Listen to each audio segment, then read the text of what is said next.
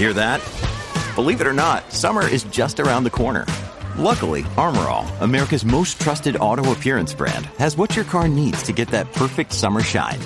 Plus, now through May 31st, we'll give you $5 for every $20 you spend on Armor All products. That means car wash pods, protectant, tire shine, you name it. Find out how to get your $5 rebate at armorall.com.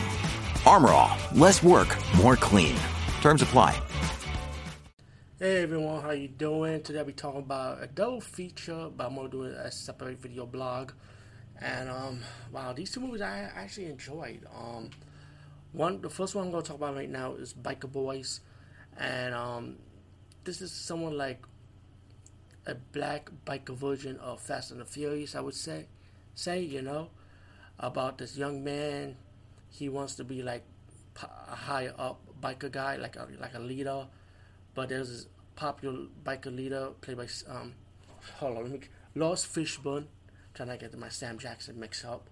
Lawrence Fishburne played this biker leader, respect among everybody, except for this young guy, because he wants to take his spot pretty much.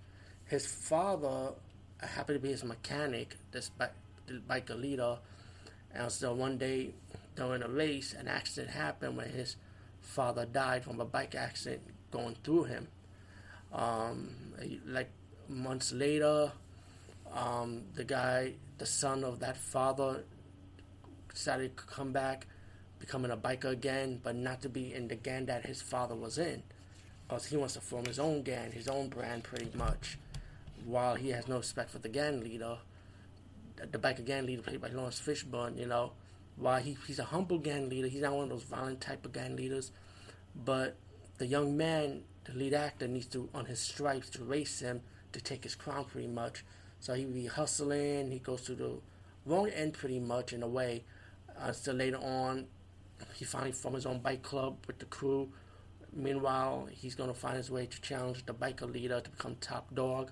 He gets mixed to some problems, some trouble, and all in all, it's mainly like it has action elements in it with the biker part of it, but it's more of drama, I would say, in my opinion.